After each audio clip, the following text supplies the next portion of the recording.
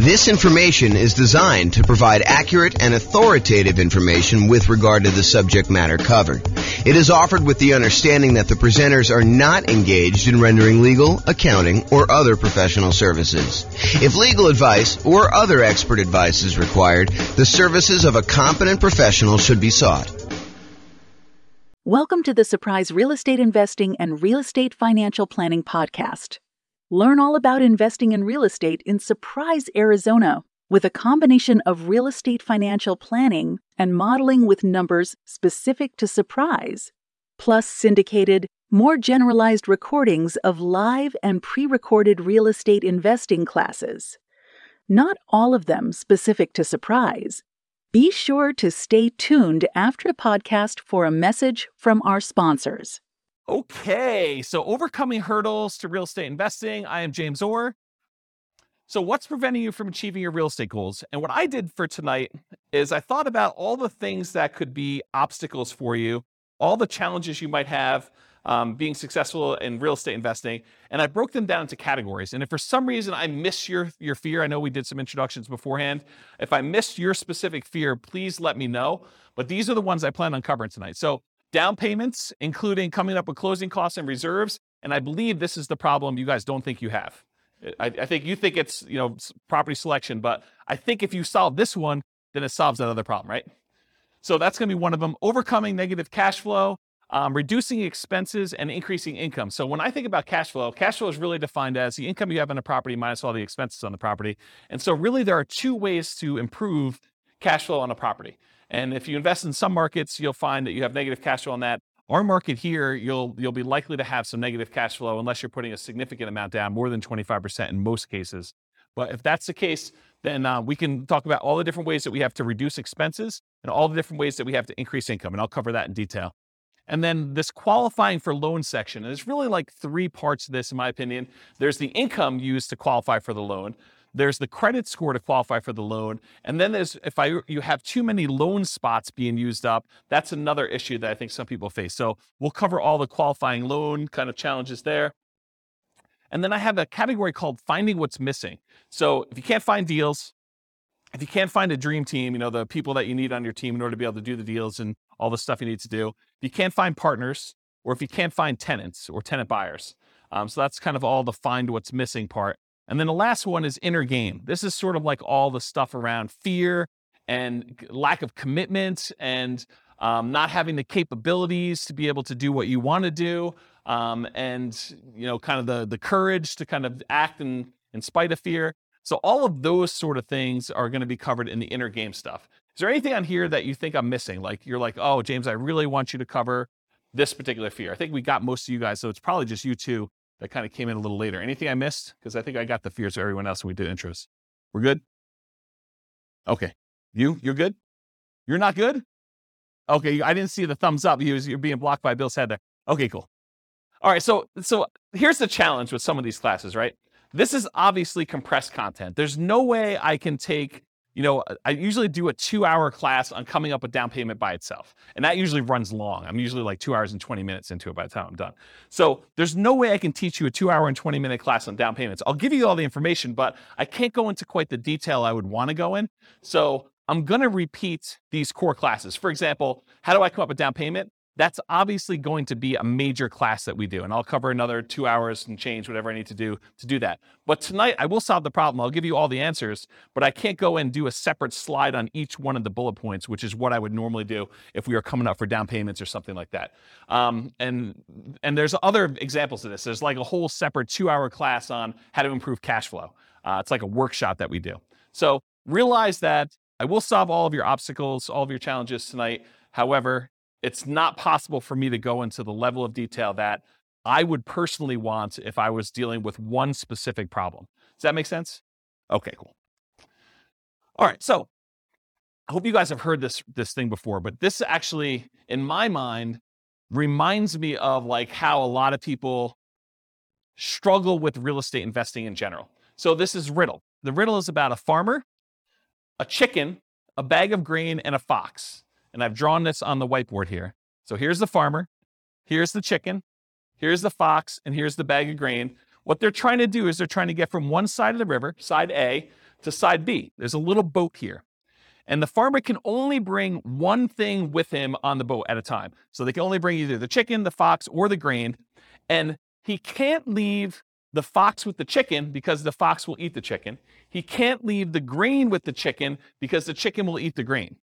So the challenge is, how does the farmer get from one side of the river to the other? How many people have seen this riddle before? Okay, do you guys, know the solution? Do you remember it? Okay, so then hold off if you think you've done it. Let's have everyone else do it. So how does the farmer get from side A to side B, only able to move one thing at a time with those restrictions? What do you think? This is the class participation part. Puts the grain in the boat. Okay, so you're trying to get creative. And that is not the solution I was looking for. Maybe that could work. You tie the fox to the tree, you put the chicken, somewhere else. No, that's not what we're looking for. So to simplify it, they can only really do one thing at a time, and the other ones are they're going to be doing the bad stuff if you leave them wrongly together. Any ideas? This is the challenge with this, is that I think a lot of people, they struggle thinking, I've got to do this one way. And the trick is, the farmer brings the chicken across, I think. It starts with the chicken. Chicken goes across here. So the chicken's over here, goes back on the boat, brings the fox over, but then you can't leave the fox with the chicken, so you bring the chicken back.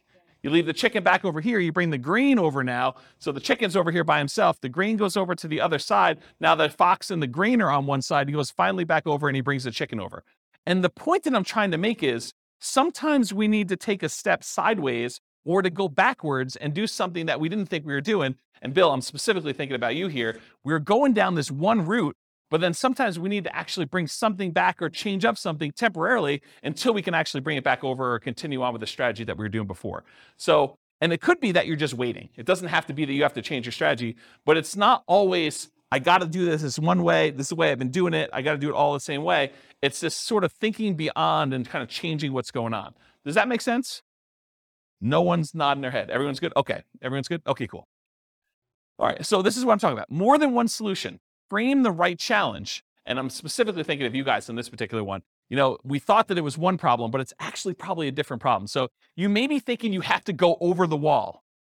You have to find a very specific type of property with a very specific price and very specific profit characteristics, when maybe that's not the problem you have. Maybe the problem is, I'm in the wrong market, or maybe the problem is I need to bring in partners, or maybe is I need to expand the types of deals I'm doing by bringing in money and raising money or bringing in partners or whatever it is. So sometimes it's going under the wall instead of going over the wall. Sometimes it's going through the wall. Sometimes it's going around the wall. And so the strategy that you thought you were going to do, this going over the wall thing, there's other solutions to it if you're willing to be flexible. And some people are not willing to be flexible. They're like, I'm only doing it this way. And if that's your thing, that's your thing. And you have maybe wait, and maybe you don't do a deal with that particular strategy, or maybe you wait long enough where the deals are really infrequent if you really have to have very specific criteria. So just as an example. Okay, any questions about this? All right.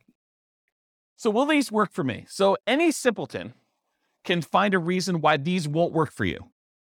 So if you want to do that, it's really easy to do. You can come and say, well, this won't work for me because X, Y, Z. It's a sign of your intelligence and resourcefulness to figure out ways to apply these general ideas to your specific situation.